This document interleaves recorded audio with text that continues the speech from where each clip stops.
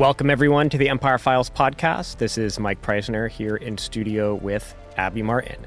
Do you ever feel that when you're watching previews of new movies, or you go to the movie theater, or rent a movie on Amazon or whatever, or watch it on TV, that you're being fed a bit of Pentagon propaganda, U.S. military propaganda, or pro-war propaganda?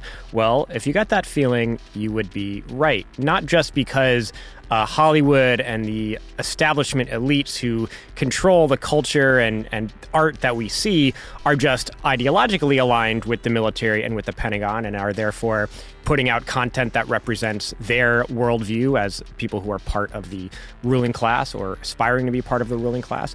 But the Pentagon, the U.S. military, the U.S. Army in particular, actually are playing a role in writing movies, in providing so-called guidance to them, and things of that nature. So this is a really fascinating topic that we are going to get into today. We're talking to Alan McLeod from Mint Press News, who just did a really important piece on this, and he's going to be breaking it all down for us. But before we hear from Alan, I wanted to say that, this is a topic that Abby and I have been interested in for quite some time. Our interest was sparked in this when we realized that a very favorite movie of ours, The Abyss, which is an excellent sci-fi film about aliens, or not exactly aliens, but another advanced life form that lives at the very bottom of the ocean that humans made contact with for the first time.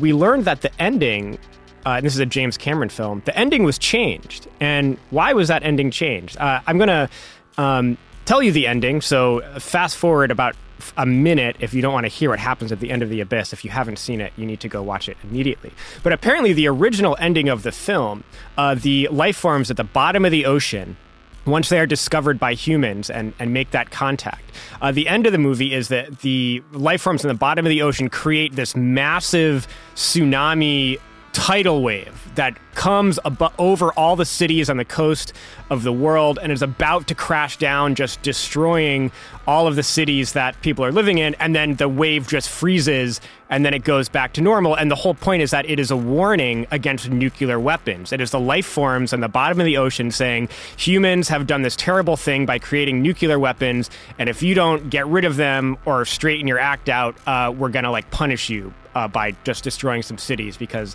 nuclear weapons are such an abomination. And that ending was changed because you can't have a strong critique of nuclear weapons in the heart of the empire, which uses its nuclear weapons as kind of a main tool for menacing the rest of the world and keeping it under their control. So the ending was changed to be something more just fantastical and cool, and not something that is political. And so that, film came out, in the 90s, Abby? 89, which was at the height, actually, of the anti-nuclear movement, was in the 80s. So, that story always kind of stuck with us as kind of a great tragedy in ways that some cool art and culture is modified to reflect the will of the military establishment. But if that isn't tragic enough, it has only gotten much, much worse since that film was made, which is what we're going to talk about today. Yeah, it's really far-reaching, and it really infects all kind of genres, and it probably has affected a lot of the pieces that you've seen, that you like, in ways that you just can't even imagine. Not the most obvious kind of masturbatory films that glorify the U.S. military, but it's so much more insidious than that. Alan, thank you so much for joining us on the Empire Files podcast to talk more about this. It's great to be with you. So, Alan, you just wrote an article for Mint Press News called How the Pentagon Leaned on Hollywood to Sell the War in Afghanistan.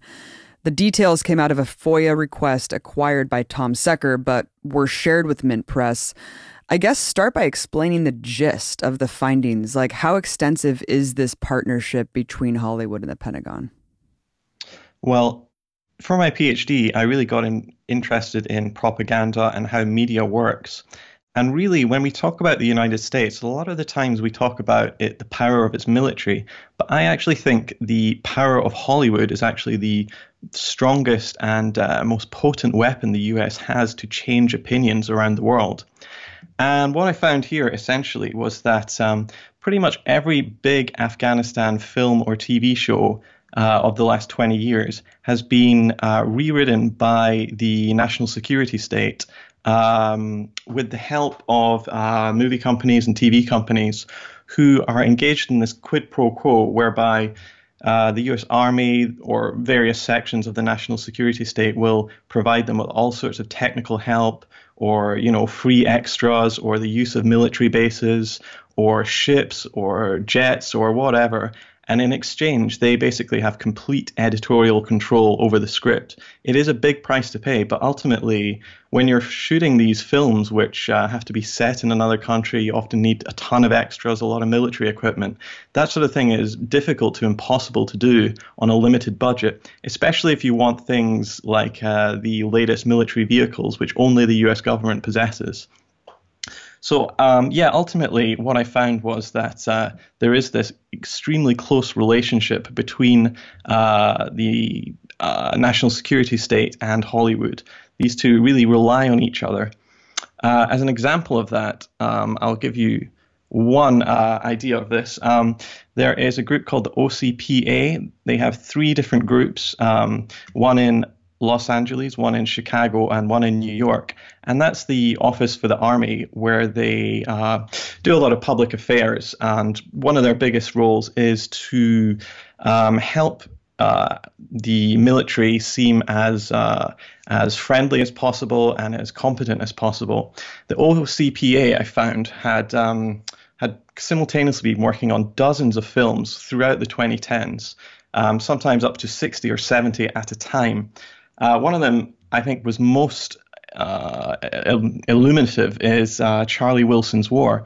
That originally, the script we found, was a very anti-war film. If you don't know what it's about a Texas politician, Charlie Wilson, who was really the driving force behind Operation Cyclone, which was the arming of the Mujahideen in the 1970s and 1980s. Obviously, I think most people know that the Mujahideen, a lot of the characters from there ended up in Al-Qaeda and the Taliban. And the film makes this explicit. I mean, the film is actually quite an anti-war film, or at least it was when the first script came in. And the last scene made this absolutely clear. The last scene was set on 9/11/2001, and it was the scene of the planes hitting the World Trade Center and the Pentagon, and Charlie Wilson saying, "Oh my God." Essentially, they were constantly throughout the film saying that the consequence of arming these crazy, psychotic, violent radicals in the Middle East was a massive case of blowback, and that CIA policy had directly led to 9/11. But that entire thing was cut at the behest of the CIA, and the end scene was changed from that, and it was changed to Charlie Wilson winning some sort of Presidential Medal of Freedom. So they turned it from like this clearly anti-war film, which is completely correct and truthful in its assertions, and they turned it into a massive military propaganda fest. They also removed mentions of the Sabra and Shatila massacres, which were, Israeli-backed forces killing large numbers of Palestinians in Lebanon. They also changed the image of the Russians. Originally, in the first script, people talked about the Russians doing terrible atrocities like teaching the Afghans how to read and write. But in the final movie, Russians were presented as these bloodthirsty monsters who only cared about killing. So it was turned from an anti-war piece into a pro-war film. And this is an exemplary example of what happens throughout the Hollywood sphere and also on television as well. And this has been going on for decades, but it's really been intensifying in the last 20 years. That's so interesting about Charlie Wilson's War. I've never seen it. And I guess I just assumed, like so many other films, that it was just a pro-war film, like just, standard Hollywood, sanitizing all of this. But it's just tragic to think that directors and screenwriters would just like literally just give up their artistic freedom, and the whole villainous, narrative of like the evil Russians and all of that. It just seems like it's still so pervasive. Like I remember seeing Chernobyl, remember how insane that was? It was just like, it was cartoonish. I mean, and that was so critically acclaimed. I mean, like, I think it won like a ton of awards or whatever, but it just showed Russian leaders as like maniacal, like suicidal. I don't know. Did you ever see that, Alan? Chernobyl? No, I didn't. Yeah, don't bother. It's really over the top. To be honest, as a rule, whenever there's a film that has the US military or FBI or CIA in it, I generally think that this has actually been they've usually had a significant collaboration with those groups. And so if they have had that, the documents show that these groups, like the military and the national security state, all these three-letter agencies, demand complete editorial control to dot every I and cross every T. So you can tell that it's just going to be pro-war, pro-state propaganda in the first place. So I never bother. Yeah, it's so when you say, said at the beginning that the Pentagon like rewrites scripts, like that's a very literal thing. So like your example of Charlie Wilson's War, you get a green light for a project, you have the script that's greenlit, and then you have the things that you need to do, which will include, if you're showing war, you need tanks, you need jets, you need soldiers, and all of those things. And traditionally how that was done is there were like agencies, I mean, they still exist, but, I remember when I got out of the military in 2005 and came to Los Angeles, there were a bunch of agencies hitting me up saying, if you have military experience, we can represent you, and then you'll just be extras in all these movies in Hollywood. And it was a big thing that young veterans did coming to LA, is that, they just would get hired, contracted out to just be background soldiers in all these films. But you have to imagine renting all the equipment from different agencies that have a set military gear. You have to hire military consultants. Like, you can tell when a film doesn't have a military consultant because like the uniforms will be all jacked up and like won't make any sense, the stuff they're wearing on their uniform and everything. Films that are more low budget and can afford that kind of thing.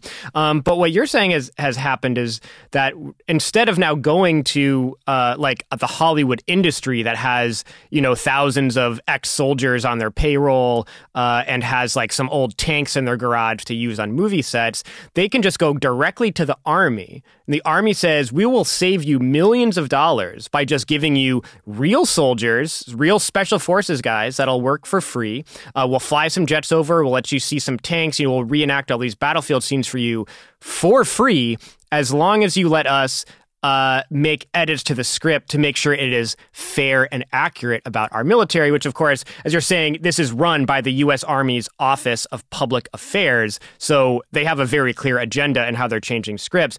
And you said that sometimes they're working at 70 projects at a time. So that would imply that this is not only just a phenomenon that exists in Hollywood, but now the way business is run in Hollywood.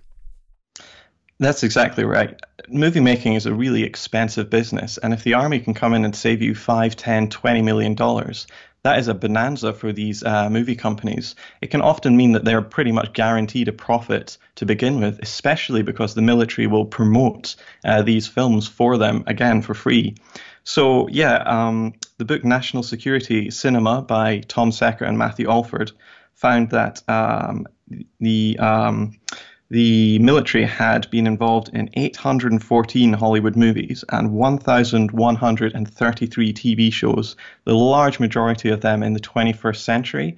And those were just the documents they were given. So just imagine how many of these that they've actually been working on. And it's quite interesting the extent to what they work on. They even work on TV shows like The Price is Right, subtly inserting people wearing military uniforms into the right places, or they work on really sort of basic pop culture like music videos, like from Katy Perry's music video, or they do like Twitch gaming streams, or they've got the whole like sports thing locked up where they've got enormous flags and everybody has to stand up and salute the troops before a game or at halftime or whatever.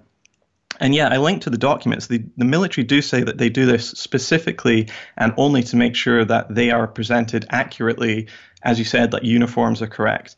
But reading the documents, it becomes clear that that is absolutely not the case. And one email from Phil Strub, who is the Department of Defense Chief Hollywood Liaison, we might talk about him later, he made that absolutely clear. He said, while maximizing historical authenticity is our mandate, we share responsibility for the reputations of our SEALs and to their families. So he's making clear that this is actually about perception management of the military. And when you read the documents, there are hundreds and hundreds of pages of them that have been released. The back and forths are really illuminating about how obsequious these TV and movie companies are towards the military, to the point where somebody like Phil Strub actually rewrites and changes scripts and provides example dialogues to the writers of the scripts for them to, change, say, yay or nay to. It's really incredible, this sort of detail they go into. Like, for instance, one of the movies, I think it was 12 Strong,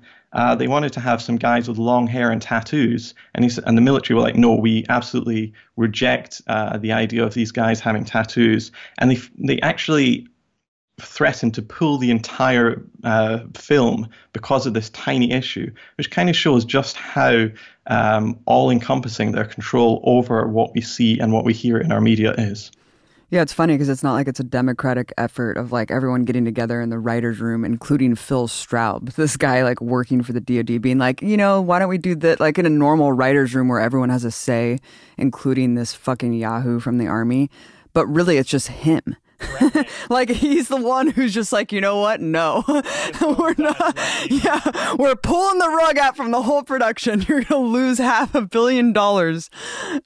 Like it's just absolutely mind blowing. You mentioned The Price is Right. How do things like that work? I mean, are they planting people in military gear or like military uniforms in the audience to like, or are they players on the show? Like, quickly explain that. Well, it could be both of those things. There's all sorts of things. We often see people in military uniform in civilian life or on TV shows, and they're always presented as, heroic figures. There's never any sort of like, sense that these people have done anything wrong. So yeah, sometimes we do see contestants on game shows, or perhaps, a game show or some sort of pop culture TV show might want to have an event that's been suggested to them where they go to a military base, and that might be the finale of their season or something like that. This happened in Pitch Perfect 3, for instance, which is supposed to be a film about singing. Yeah, it's supposed to be a film about singing, but it just turns into this pro-war propaganda fest. It really is incredible. What? And just on Phil Straub, I will say, like, if you go to his IMDb page, it is incredible, his list of credits. I can only think of one person in Hollywood, Steven Spielberg, that has a more impressive list of films he's worked on. Phil Straub has worked on the Iron Man franchise, the James Bond franchise, Transformers, True Lies, Godzilla, Jurassic Park, I Am Legend, 24, Pearl Harbor, Men of Honor, Air Force One, Toy Soldier. The list just keeps going and going and going. It is incredible the level of influence he has in Hollywood. And yet, unlike somebody like Spielberg, virtually nobody knows his name. Yeah, I wonder why he hasn't gotten the accolades. Is he in the military, or is he just like a contractor for the military? Well, I think he's very high up in the Department of Defense, so he's not actually, I'm sure he's not firing any guns, but he's been in that role for, I think, almost 4 decades now. So he is really the liaison between the military and Hollywood, essentially. That's fascinating. And I guess just how does this work? I mean, is the U.S. Army, I guess, just notified? Like, I wonder if this is like mandated that they have to be notified that anytime there's a potential show or film that addresses U.S. foreign policy or the military, or is it just like it's the quid pro quo where if they need something from the military, then they have to consult with them? Because it seems like it's even more far-reaching than like depictions of war battles or actual military equipment. Well, let's be clear. You can, if you want, make an anti-war film. But the problem is that economically, the chips are stacked against you, as we were talking about. You also can't have any of the cool stuff. There's no way you can like hire jets, fighter planes or anything, unless it comes from the US military. I mean, who else has those things? They're not privately available. So you can make these things. What generally happens is all of these companies have long, long histories of doing this. So they just send a request off to the OPCA, whichever branch of it, or to the FBI or to the Coast Guard or whomever they want to have help them. And nobody seems to bat an eyelid. This is completely normalized to the point where nobody even seems to think that this is a real problem. There are films that do get rejected for help, and sometimes rather big films do make it through. So one example in the 90s was Crimson Tide, which the military absolutely rejected. If you don't know, it's about a US submarine, and it's all about this incident where a foreign power is threatening to fire a nuclear missile, and the submarine loses contact with headquarters, but it was told to fire on the missile site, essentially starting World War III. And Denzel Washington's character intervenes and it essentially does a mutiny on board the ship and insists that they don't fire the missile. In the end, that proves to be the correct decision, and he saves the world. But the military was absolutely against this because it did not want to see anyone, any depictions of a mutiny on one of their ships. And so ultimately, that's one example, but there aren't actually that many in Hollywood that see this as a problem because these two industries are completely intertwined now. I found something interesting that might be a little clue here. But anyways, Philip Strubb was an officer in the U.S. Navy, and he became the head of the DoD. They created the Film Liaison Unit in 1989, and he led it from then until 2018. But that date is interesting because before this podcast, I was thinking about, Abby and I were discussing how it was always so bizarre to me how many films and TV shows came out during the height of the Afghanistan and Iraq war that were just like dramatized versions of the Iraq and Afghanistan war. As they were happening. And, with Vietnam, with World War II, that really wasn't the case. It wasn't until a couple years after the Vietnam War ended that you started seeing big Hollywood productions about the war. I think that, which makes sense because, I think at the time probably it was too sensitive, too offensive to create monetized, dramatized productions about something that was just so raw and recent for so many millions of American families. So that's why I was kind of surprised that when movies like Hurt Locker coming out at the height of the Iraq War, that was just pro-Iraq war propaganda.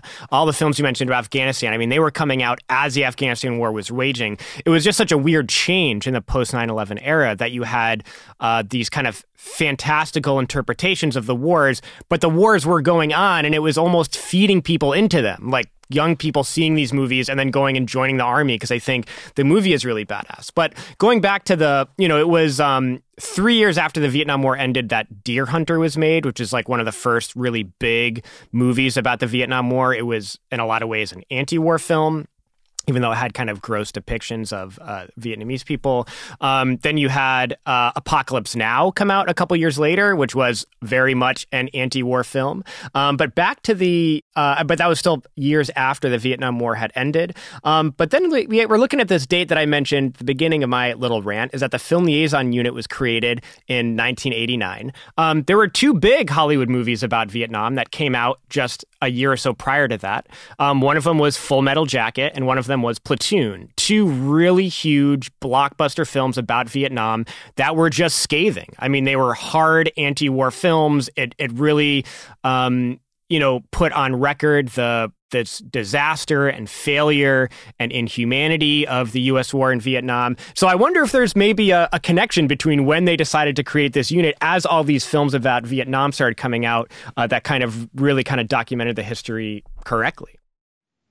Yeah, most definitely. If you listen to people in Washington, people in the government, they very often talked about the Vietnam syndrome as if it was some sort of disease. What was this disease?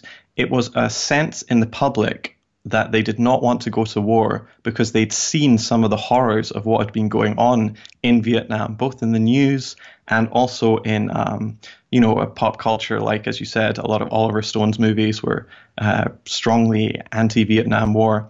And that was the sort of prevailing sentiment in the 1980s. Americans weren't ready for war. I guess the first Iraq War kind of changed that, where they really started embedding journalists with the military to make sure that journalists were less independent than they were in Vietnam, where some of them started talking about the atrocities the US was carrying out. And that was really the first true mediated war, I think, the first Iraq War, where all the journalists from the big outlets were forced to be accompanied by American military officers and personnel wherever they went. This was supposedly for their own safety, but in reality, the army and the military more generally had their own opinions of this.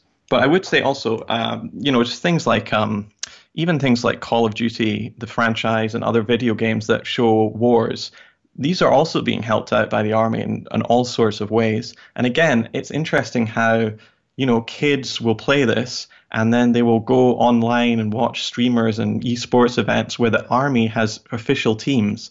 And then often the army are actually grooming them. A lot of the time, these kids are literal children, they're teenagers, and they're using the same sort of tactics that pedophiles use on the internet to try to groom children, except they're grooming them for joining the military.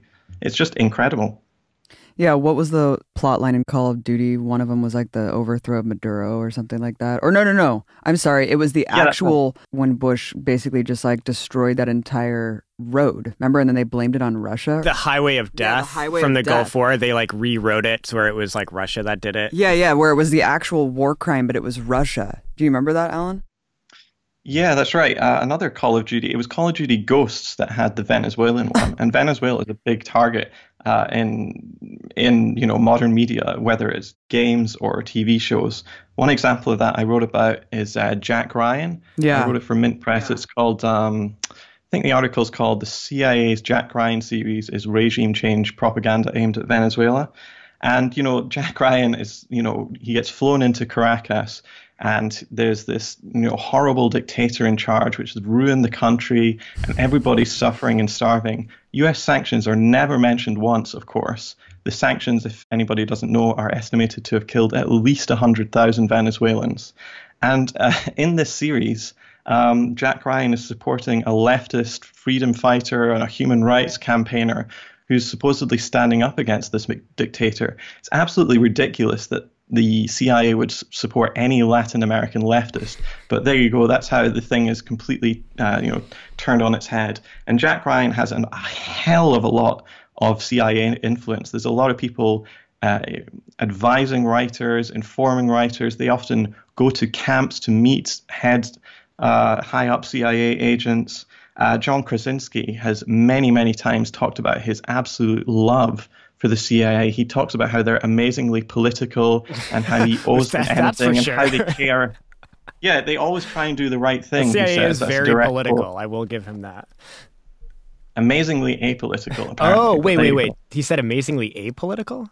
Yes, he said amazingly apolitical, and that they care about the country in a bigger, more idealistic way. I mean, the bootlicking is just incredible, but that's actually what you have to do to get on in Hollywood, because if you do have connections with the national security state, you can parlay them into top jobs like Angelina Jolie has. It's incredible what she does as well. That film Salt, which is about a female secret agent, she, actually went to CIA headquarters and got all sorts of training from them. And now she has kind of, pivoted from an actress into a politician. She wrote an op-ed with John McCain calling for U.S. intervention abroad. I think it was in Myanmar and a couple of other countries. She interviewed the head of MI6 for Time magazine and, filmed it and talking about how, what can MI6 do to counter Russian propaganda? I mean, at this point, it's very hard to see where Hollywood ends and the national security state begins. Wow. I mean, it's like they're using the films as propaganda, but then also recruiting stars to become surrogates, like Angelina Jolie, like Jim from The Office. What's his name? Krasinski. Yeah. I mean, you can tell like the CIA Twitter account only follows like 20 people, and Jim from The Office is one of them.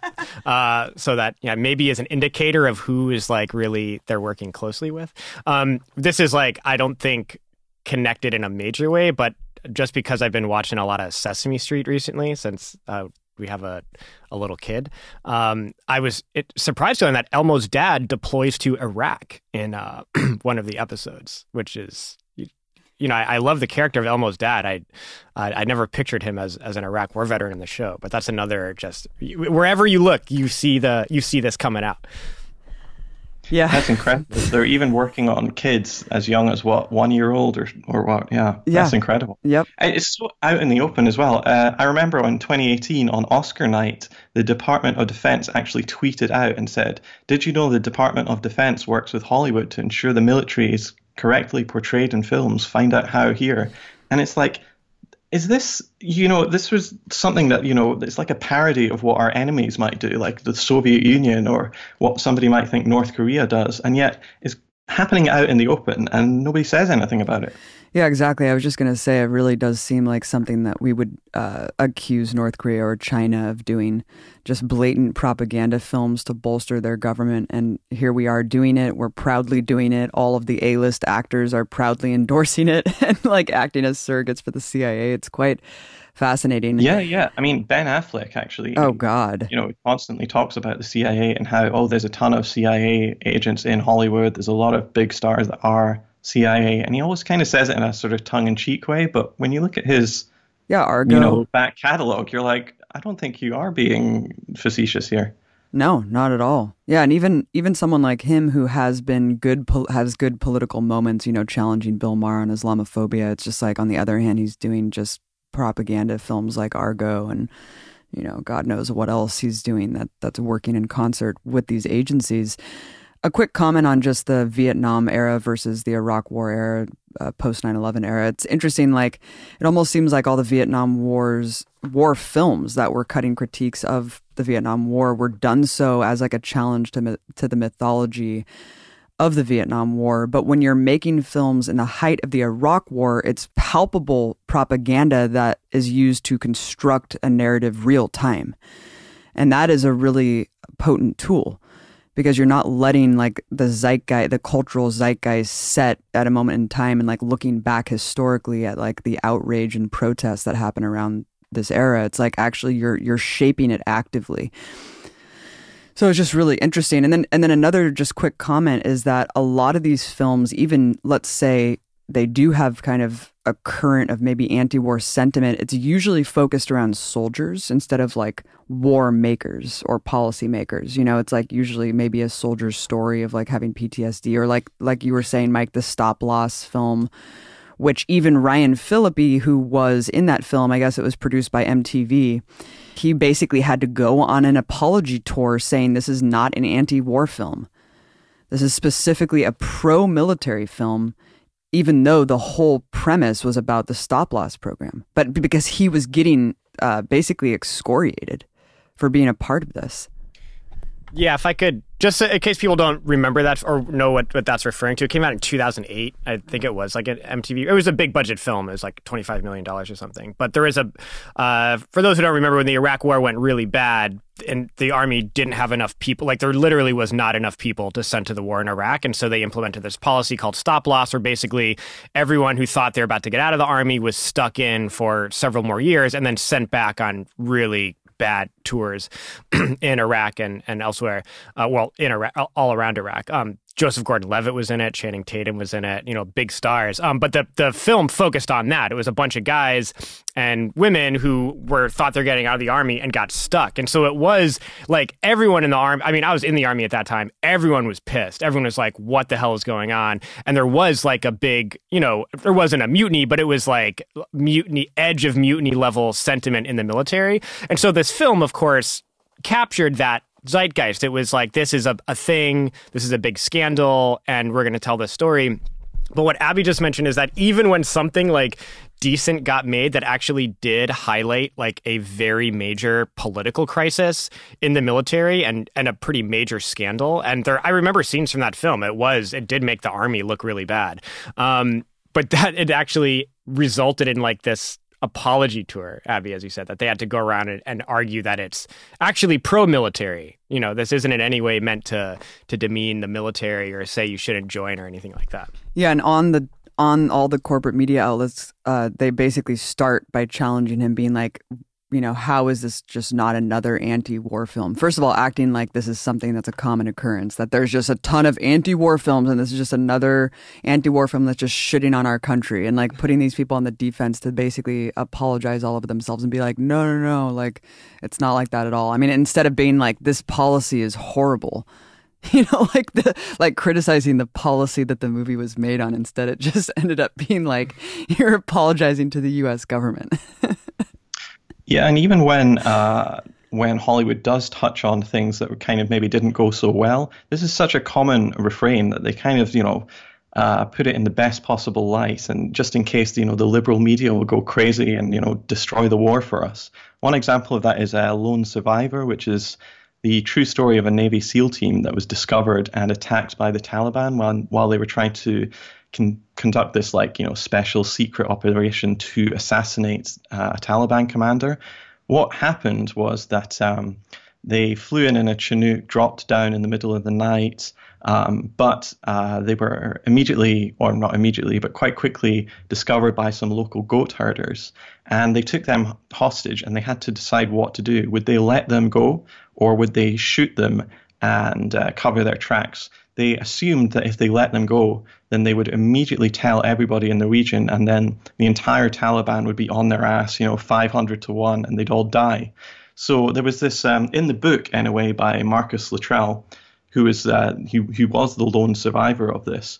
He talks about how, they had this long back and forth about hiding their bodies, just shooting them in the head, etc. In the end, they decide to let them go. And Luttrell, who is now like this Trump-loving TV host on the Blaze Network, which is Glenn Beck's ultra-conservative group, he talks about how the reason he let them go is because he knew that the liberal media in the US would sell the troops out and talk about them as terrorists, and that he would spend the rest of his life in an Afghan prison, or he would just be executed in The Hague, which is absolutely crazy if you know anything about the history of US war crimes and how, the US actually has a policy that they will invade the Netherlands if any American serviceman or official is ever attempted to be put on trial there.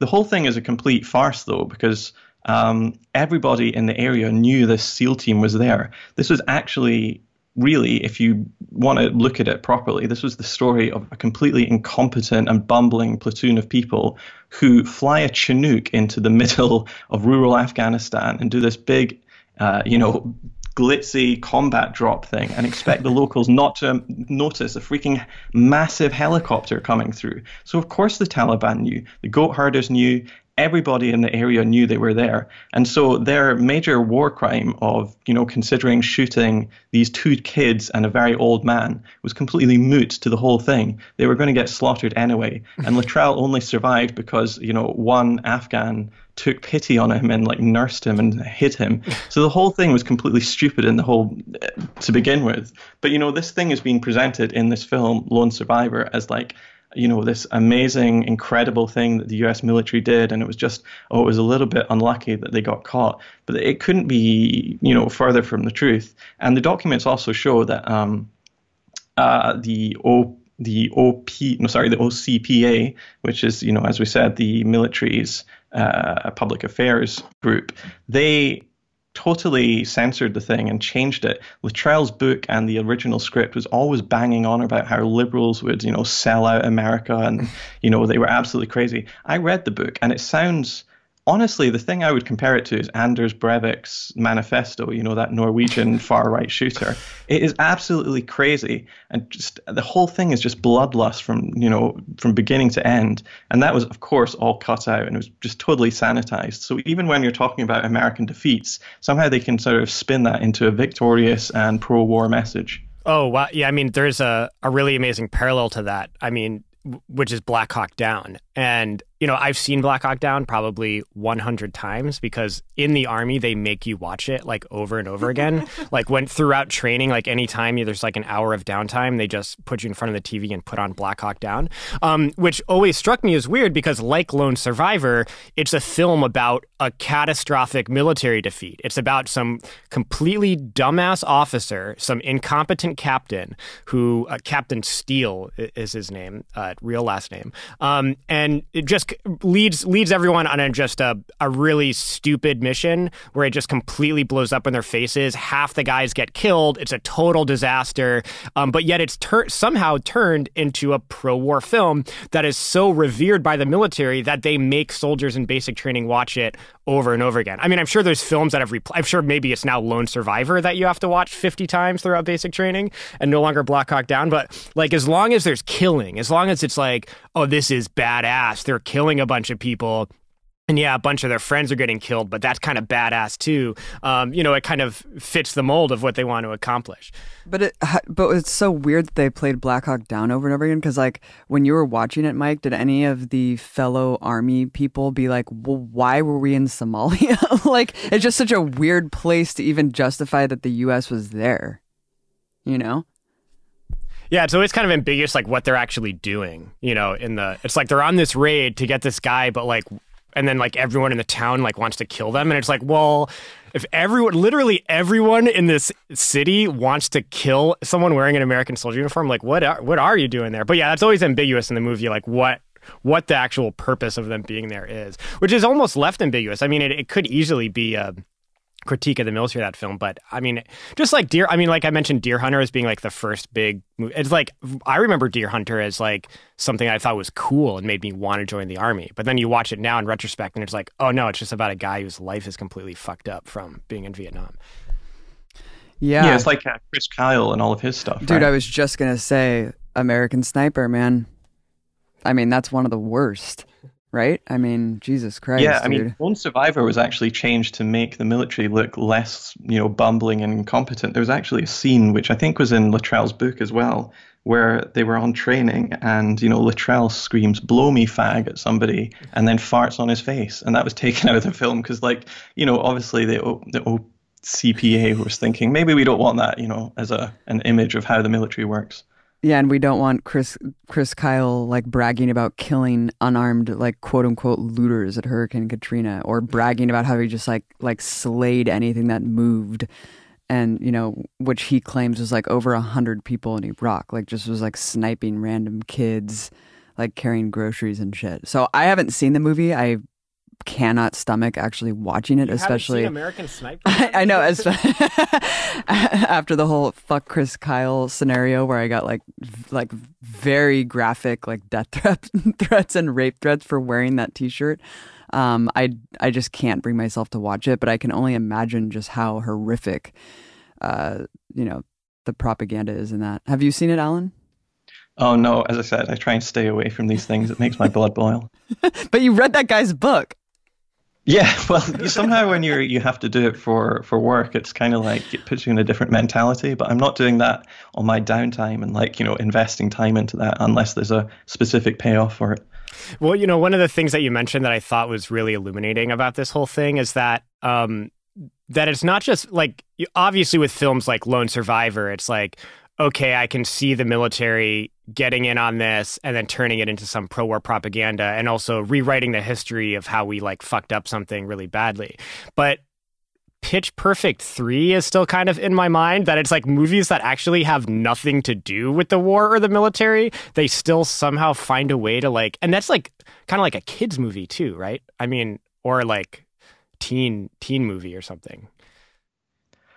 Yeah, that's right. I mean, I think that's kind of the most effective stuff when it's not obviously blatant, when you're not watching a film about the military, when it's more you're just watching a film about, I don't know, like I remember one where there's like, two guys who are dealing antiques. I think it's, I forget what it's called, but the guys like wander across like a military man and they're like, listen, thank you for your service. You're a hero, etc. And it's just this kind of like low level kind of propaganda, which I think is more effective. The stuff that happens on, as I said, at sports games, I think that's more effective than the sort of in-your-face stuff when you're actually watching a film about the military. Because one thing that really does stand out about the US, there are many things, but the level of military worship and just the intensity with which you see the military in pop culture is completely different. I grew up in the UK. Maybe I would have seen an army recruiting ad once every month or something on the television, but apart from that, it was just not in my wheelhouse. Like I didn't see a gun until I was about 18 years old, and I just can't imagine that being the case in the United States. Yeah, and I think it's important for people to like understand how effective this stuff actually is. One of the things that was put out by the Pentagon, one of the early forms of like putting propaganda into popular culture was during the Vietnam War, this this idea that soldiers were spit on by anti-war protesters when they came home. The army actually created like a comic book that had this scene drawn out in the comic book of a soldier coming home and getting spit on by this like woman with like beads in her hair. In Rambo First Blood, this was a big part of like the main monologue in the film is Rambo talking about how he was spit on by anti-war protesters. And it's something that recurs constantly in films about Vietnam, is this scene of soldier getting off the plane and there's protesters at the airport ready to spit on them. And that became so pervasive that it led to like a mass hallucination, that people remember this as a thing that happened during the Vietnam War. And it's in the public consciousness as a thing that happened to Vietnam veterans. It never happened. In fact, there's an academic who went back, studied this, and found there is not one documented incident of this ever happening ever. It all was something that came into people's minds from the Pentagon putting out that this was a thing that was happening to try to dissuade soldiers from becoming part of the anti-war movement, which they very much were. I mean, they were leading the anti-war movement. And so even subtle things like one line that Rambo says in the movie sticks. And so if those little subtle things have such a massive impact, where now it's the collective memory of the Vietnam War and the Vietnam War history that people know, when it was just a propaganda line put out by the Pentagon, that kind of puts into perspective how much all this other stuff is impacting people's minds. Absolutely. I mean, you're going to face massive flack if you actually take a stand against war. It happens in the media as well. You know, most of the journalists who opposed the Iraq and Afghanistan wars to begin with, people like Chris Hedges, Phil Donahue, Jesse Ventura, they lost their gigs on television or as, you know, bureau chiefs at the New York Times. That was just a given. Whereas the people who, you know, relentlessly cheered for these campaigns, they were promoted, they failed upwards. In fact, when you look at the people who are like the big stars of corporate news now, most of them were blogging in the early 2000s talking about how the Iraq war was a great war and it would be over in a few weeks and we'd achieve all our goals. And so, of course, it doesn't matter that they got everything wrong factually.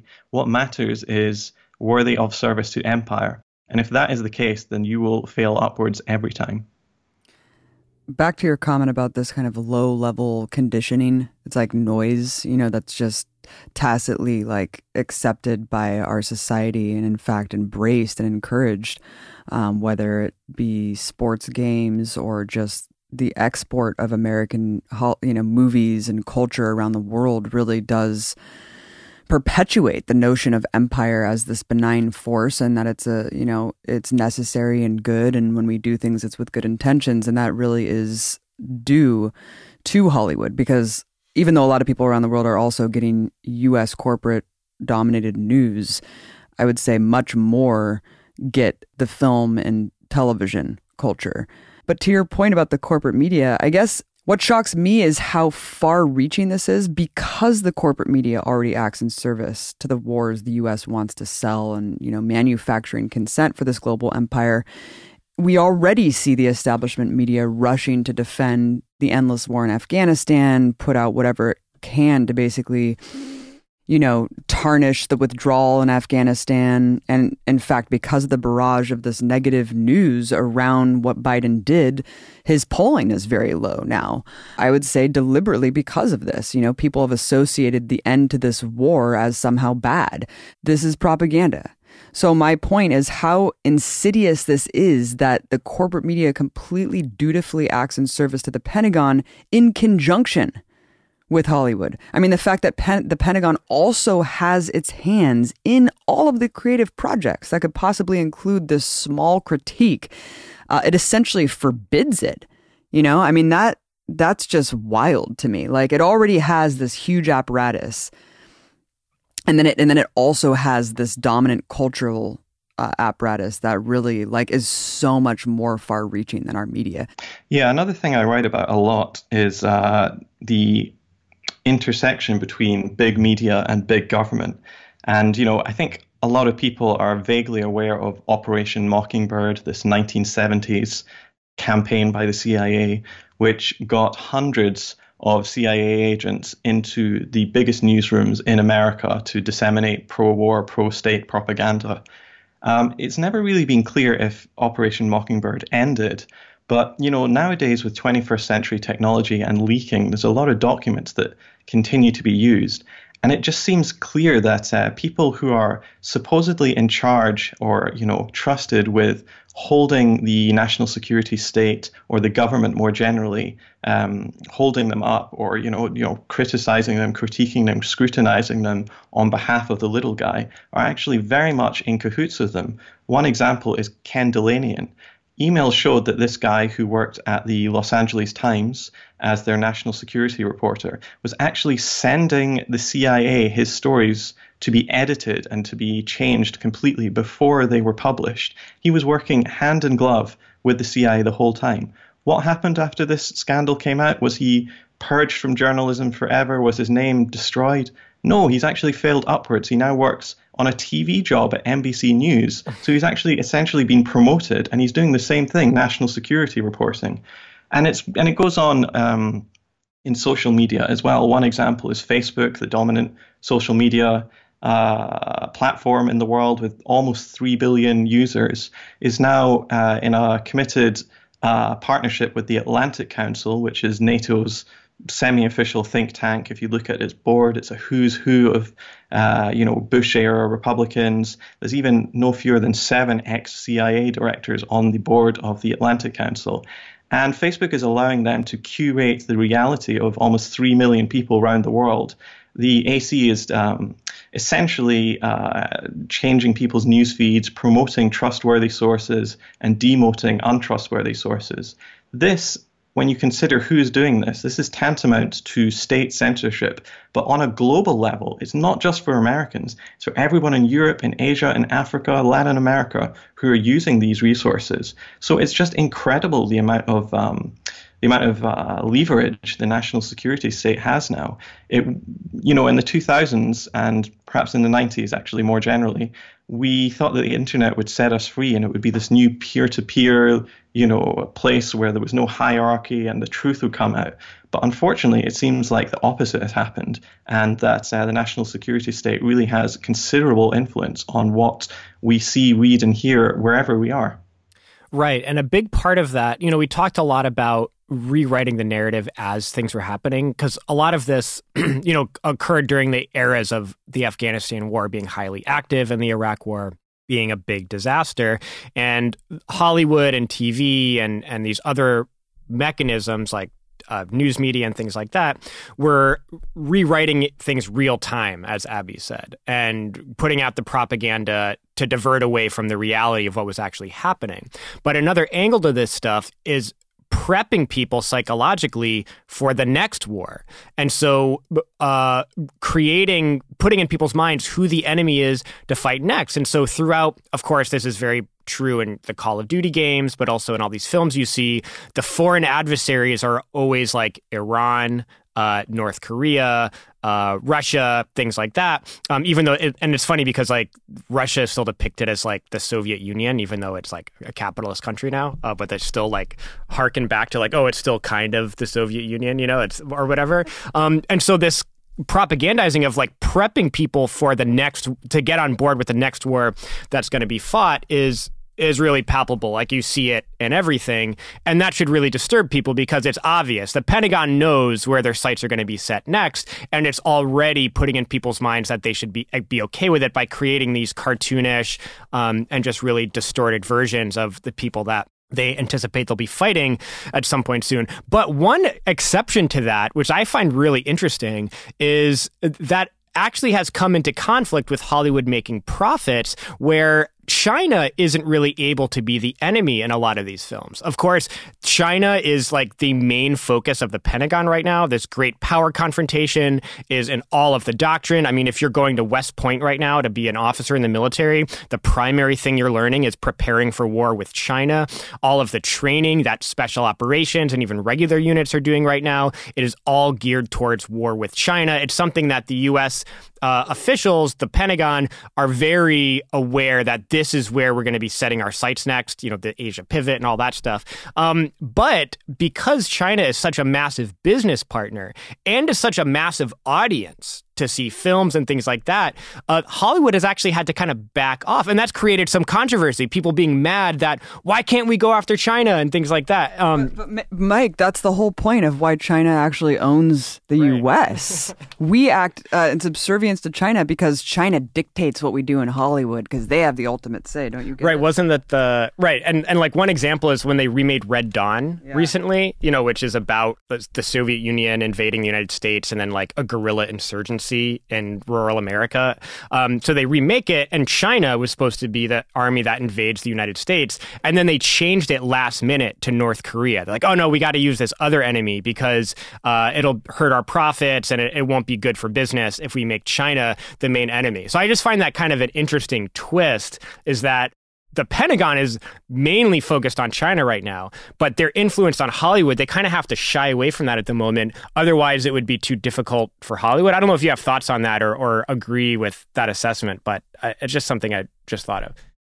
Yeah, I think that assessment sounds reasonable. I mean, China, of course, is, as you said, it's very quickly become the US's number one enemy because of its enormous and expanding economy, which is now really not under control by the US. And they realize if they don't act now economically or, God forbid, militarily, the Chinese cat will be out the bag by 2040, that's for sure. And shows that that feature, big CIA or national security agencies often do this sort of heavy lifting to begin with. They prepare the roads. I'm thinking about shows like Homeland or 24. There was a show called The Russians, which was absolutely crazy. And this actually does have demonstrable effects. So, for instance, with 24, there was an academic study, and it showed the scenes of torture which Jack Ryan inflicted on his victims. Jack Ryan's the main character. It showed the torture, and what happened was that actually once they were shown these scenes of him torturing other people, Americans were actually more likely to accept torture as a legitimate form of inquiry and getting information. So actually nowadays, there's not that enormous public outrage about torturing that there was in the Bush administration days. Obama can just say we tortured some folks, and people most likely just kind of shrug and say, well, that's bad, but yeah, whatever. Yeah, and then you see like depictions like, if I'm not mistaken, The Post, right? And it was like this whole inner drama about the Washington Post's valiant efforts to publish the torture report, even though like if you look at like the broader scheme of things, torture is being completely sanitized. And like the majority of Americans actually have not taken away the visceral disgust that torture should bring. And the recent legacy of the U.S. government condoning and authorizing torture. So it is funny, these kind of biopics of like the legacy media basically patting themselves on the back for highlighting things that like are still just very, very disturbing issues. But you also made a point about Operation Mockingbird, and it is really crazy because it's like you don't even need Operation Mockingbird now. It's like you mentioned the fact that things kind of shifted during like the Iraq War, the Gulf War, rather. And it is totally true. I mean, I obviously wasn't alive during the Vietnam War, but I know that the media was at least a little bit more critical at that time. Of course, maybe in part because of how many Americans were dying every day. They would like stop and read the list of all the people who had died that day that were American. But it is really crazy to actually think back. William Colby, the CIA director at the time, actually admitted that there was like several CIA agents actively working in every single major publication at the time. The New York Times, for example, had about 10 employees from 1950 to 1966. And that does carry over. But again, when you have cutouts that essentially do the work on behalf of the CIA, like things that you've covered extensively, like USAID, NED, you almost don't need those covert operations when things are just done completely out in the open. Under the cover of spreading democracy or human rights. And then when it comes to the corporate media, you have a lot of these people who just truly believe in the orthodoxy of American exceptionalism. And so it's like you almost don't need to be on the payroll when you just know that you're going to get that access and ride that ladder. One of the things that shocked me the most was Iron Man. Iron Man is a really great movie. I really love Iron Man. Tony Stark obviously is such a great character. And he originally was supposed to be fighting against U.S. wars and against empire and against the military-industrial complex. I mean, this is totally tragic in retrospect because it really could have helped popularize anti-war politics to millions and millions of young people, Alan. And this is the perfect example of a storyline totally flipped on its head, completely changing the entire narrative of a film. It's crazy to me that the guy, whoever the screenwriter was, I don't know what the comic was. I'm sure a lot of these Marvel comics and DC comics, I know that, Alan Moore, for example, is very good politically, and he has very scathing critiques of how the film adaptations have been on his original storylines. He almost hates everything that's been done with his work. But I don't know who wrote, the Iron Man and shit, but I would imagine that they're not very happy with everything being completely changed and now just serving the US government. But like you said, there comes a time where they're basically bullied into submission because it's okay, you have to have this equipment. But on the other hand, you would think that with a movie that big and with someone who's that famous already, they would hold down the line that they want to put forward. It's tragic all around. Yeah, ultimately, yeah. When you said you don't know who wrote Iron Man, that's a Phil Straub production. So we know that he had a pretty big hand in writing that. And as you said, the original Iron Man, Tony Stark, was this guy trying to use his big manufacturing empire to battle against war profiteers. So he constantly was talking about, I don't want my father's company to be used to be making a military equipment. Wow. And he actually built that suit to try and save people. But it was completely changed when, to the point where pretty much the military became the good guys in that. And suddenly the story was, basically, let's go over there and, continue to kill people and bomb people. And that's really important. And, the military did give a lot of money and a lot of, things to Iron Man to make sure that movie was the way they wanted it. I mean, they gave 150 extras. They gave Edwards Air Force Base, which is just north of Los Angeles. That's a very common one that Hollywood uses to simulate desert or Middle Eastern countries. There was a lot of military input into Iron Man. And as you said, the script has just been completely flipped on its head, which, yeah, as you said, it's totally sad. And it's really kind of a vision of what our society is right now. It's the military has so much power over the Hollywood studios right now that essentially everything that's coming out is pro-war rather than even just mildly anti-war. Yeah, and when you say they gave 150 extras to the film Iron Man, I mean, that means uniformed military personnel, to fly the jets, drive the tanks, run around carrying the guns, doing all the cool-looking stuff or whatever.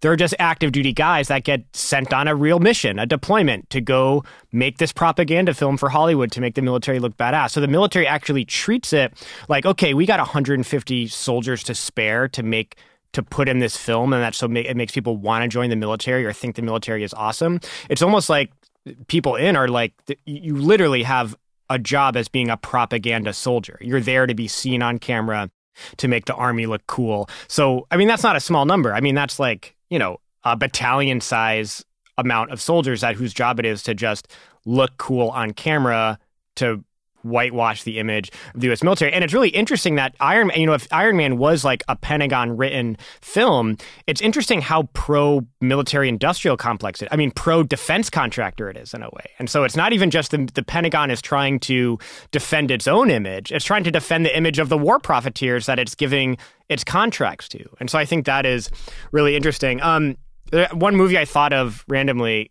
because it's just such a fun topic, is Jarhead. I don't know if anyone's seen that film, the 2005 movie. I thought Jarhead it's about the Gulf War, and I think it's a really excellent film. The guy Anthony Swafford, who wrote it, was a Gulf War vet. He actually is an anti-war guy. I mean, I met him. I mean, he was a supporter of Iraq Veterans Against the War.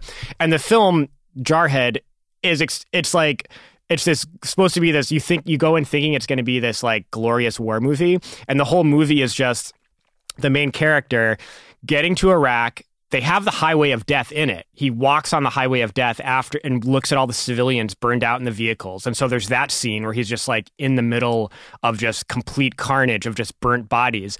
And then the whole rest of the movie is nothing happening. And then him and all his friends just sitting in a tent, just going nuts, being like, we are so bored. Like, guys are getting divorced. Their wives are cheating. It was just like, and it was a pretty accurate representation of being in the military, of just extreme boredom and stupidity that's punctuated by like one scene where a bunch of artillery shells hit them, a bunch of guys get blown up, and the main character pisses his pants. And that's like the only action scene, is this really quick moment where a bunch of shit goes wrong really quick and then he urinates himself.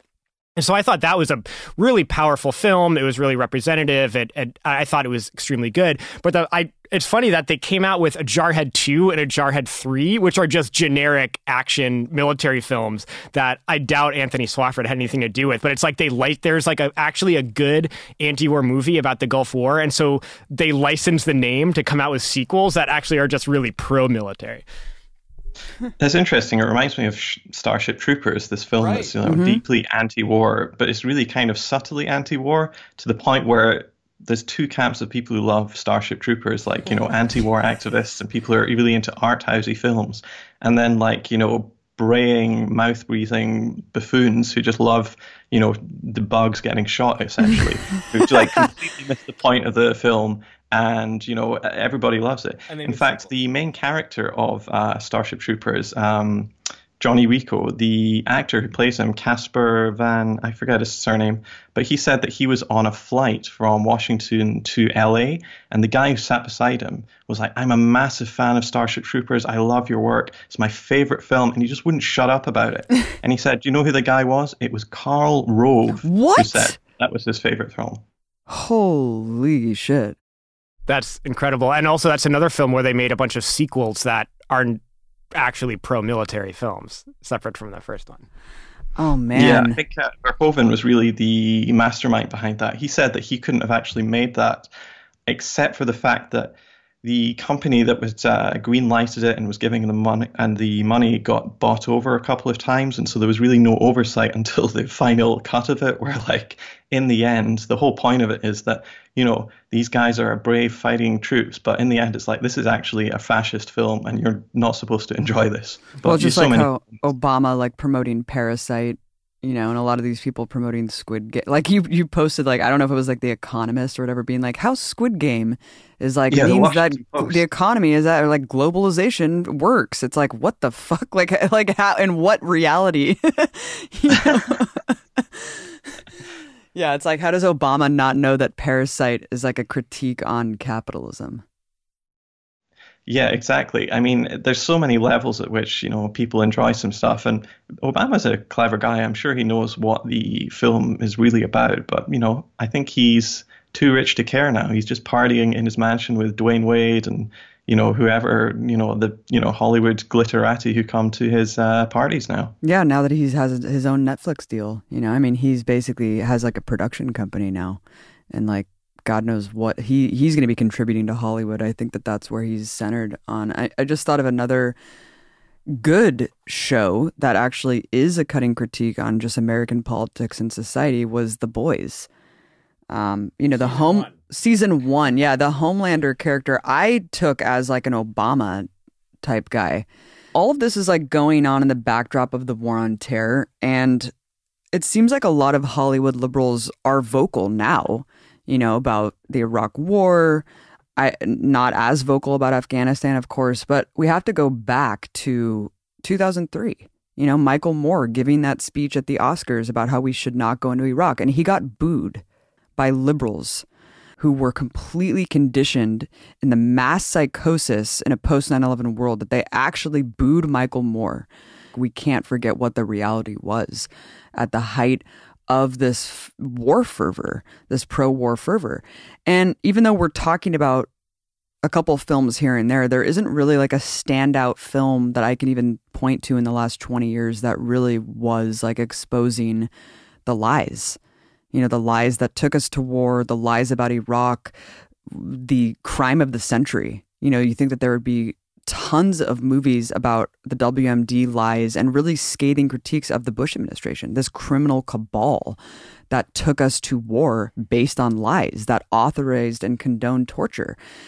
It's just still like the eternal villains are just Nazis and communists. Like, it's just over and over and over again. And then whenever you see like a war movie, it's either about World War II or Vietnam now. And it's like, well, what about the wars that we're in now? Like, you know what I mean? Yeah, what was that show we were watching recently that was cool? The first season that had the Channing Tatum looking guy who was just really giant and hairy. What was that show?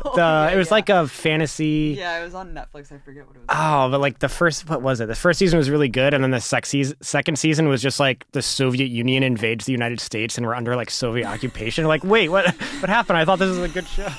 Yeah, but do you know what I mean about how like it's all about just like Vietnam still? It's like that's the safe one to talk about, or just Nazis. It's like, yeah, we get it. Nazis are bad, and fucking there's been a million anti-Nazi movies. Is that like the only thing that we can like, I don't know what this is. An industry on just anti-Nazism and anti-communism. Well, World War II, that was the war where it was clear cut, good guys and bad guys. The Nazis are obviously the bad guys and we're obviously the really good guys. And so, of course, that's an easy war to focus on because it gets a little more complex as you move on from World War II. I don't know. What do you think, Alan? Yeah, there's no real coverage of Iraq and Afghanistan or America's escapades in the last couple of decades in Hollywood, which is why it's doubly important to support and subscribe to the Empire Files, who make fantastic documentaries about this. Thank you, Alan, for that little plug. You know, I wanted to just lastly say that it's not just the Pentagon's direct influence in the script writing and movie making. It's also actors and directors who have notoriously been blacklisted for their politics, like namely someone like Oliver Stone, a friend of Empire Files, who is a critically acclaimed Academy Award-winning director who did several of the movies that we've talked about in terms of the Vietnam War, yet still cannot release his current film projects via U.S. production houses because of his views on, I don't know, the CIA and Russia, I guess. Like, and it just really just speaks to what we're saying is that, like, you have to go along to get along. And if you want to stay in the clique, then you have to just, like, follow the rules. And someone like Oliver Stone, even though he's reached such fame and won so many awards for these films, it's like now that he's doing this political commentary on, like, you know, challenging the dominant narratives about Russia Gate and Putin and trying to like normalize someone like Putin, which is something that we need, right? Like the fact that he went and actually interviewed Putin. I mean, we don't even see sit down interviews with like Bashar al-Assad or Vladimir Putin. It's always these cartoonish, villainous depictions of these world leaders that completely paint them in the most absurd, cartoonish light possible. But like really, if you actually hear what these people have to say, you might drastically alter the way that you think about these people, you know, and about the issues that the corporate media is like depicting. So it's just a whole other level. Sure. When we talk about Hollywood being liberal, we shouldn't mistake that for it being left-wing or for it being anti-government or anti-war. What it ultimately means is that they are the Democratic, you know, they've chosen the Democratic Party as their clique to follow. And, it, you know, as I said, they can be extremely reactionary on a whole lot of issues. Just look at how they rallied around Woody Allen for years or rallied around Roman Polanski, these guys accused of absolutely terrible crimes. And, you know, this goes back decades and decades. We can go back to the, you know, the 30s and the Red Scare even before that, or the House of Un-American Activities. Charlie Chaplin, who was probably the biggest movie star of the 20th century. Most people don't realize it, but he had his career completely destroyed by the national security state. When he was on tour in Europe, he had his visa revoked. And it meant that he could never come back to the United States. He spent 20 years in Switzerland. And at the height of his fame, because he was a socialist, he had his career completely destroyed by the government. And people don't even know this story. Yeah, I mean, you know, interesting tidbit is that's the reason that sci-fi became like the most progressive genre is because there was purges in Hollywood of every left-wing person, except for in sci-fi for some reason. I don't know why that is. And, you know, that's the reason that Star Trek had the first ever interracial kiss on television is because it was a bunch of communists working in the writer's room. But anyways, that's that's another story. Alan, we really appreciate all your thoughts and your work on this topic. Could you let everyone know where they could find your work on this and other things and just everything you're doing and where people can find it? Yeah, sure. Well, I appreciate you guys as well. You can find me at Mint Press News. That's where I am the senior staff writer and podcast producer. And I suppose I'm most active on Twitter. I'm on Instagram as well, but Twitter at Alan R. MacLeod, AlanRMacleod. I think you are one of the most important media critics out there. Everyone should follow your work, Alan. Thank you for spending time with us today. And, you just wrote 2 great articles that I haven't seen really anyone else talking about, which is the same group who did the AstroTurf protests in Cuba, a CIA-funded operation, is planning another protest soon. I want you to quickly comment on that, as well as the Belarus regime change blueprint. I mean, many people have no idea even about this country. Can you give us a quick breakdown about these 2 stories? And yeah, people can read more about them on Mint Press News.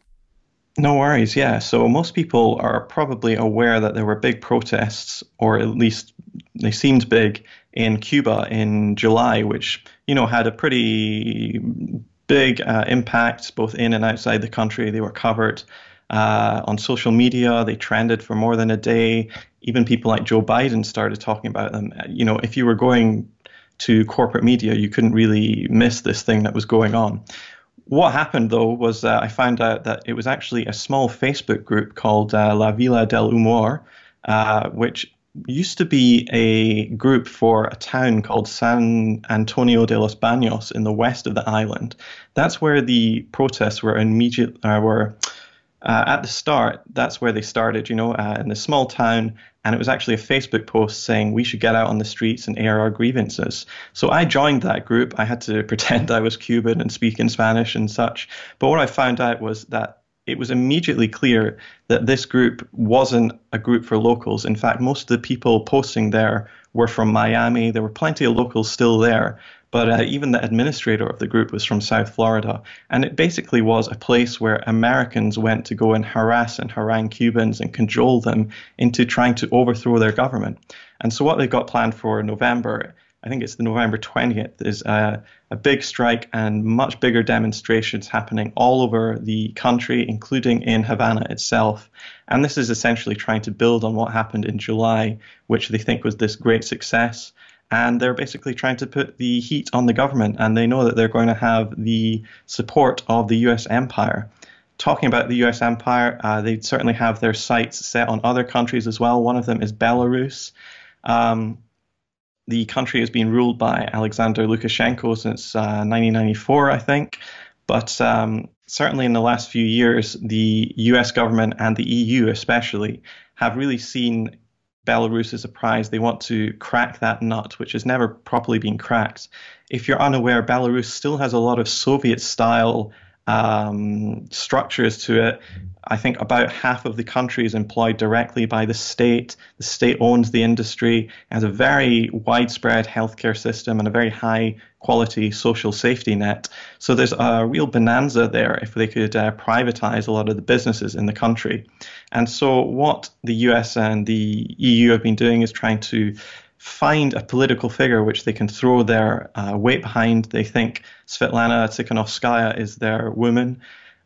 I personally think this is a pretty bad choice because when you look at even Western-funded polls taken by agencies which are deeply embedded with the national security state, they find that between 4 and 10% of Belarus actually want her to become president. So we've got this very weird situation where we're getting like this sort of parallel government going in Belarus, where Tikhanovskaya is not even in the country, but she's being referred to as this interim leader of Belarus, quite similar to how Juan Guaido is being covered in the West as this, interim president of Venezuela. So certainly the US empire has got its sights set on Belarus. And we can see that if you read State Department documents. Joe Biden is talking about Belarus a lot. I'm skeptical whether they can actually crack this nut in the short term, though. Very interesting. Everyone keep an eye out on Alan's work. Alan MacLeod, thank you so much for joining us on the Empire Files podcast. It was great to be with you.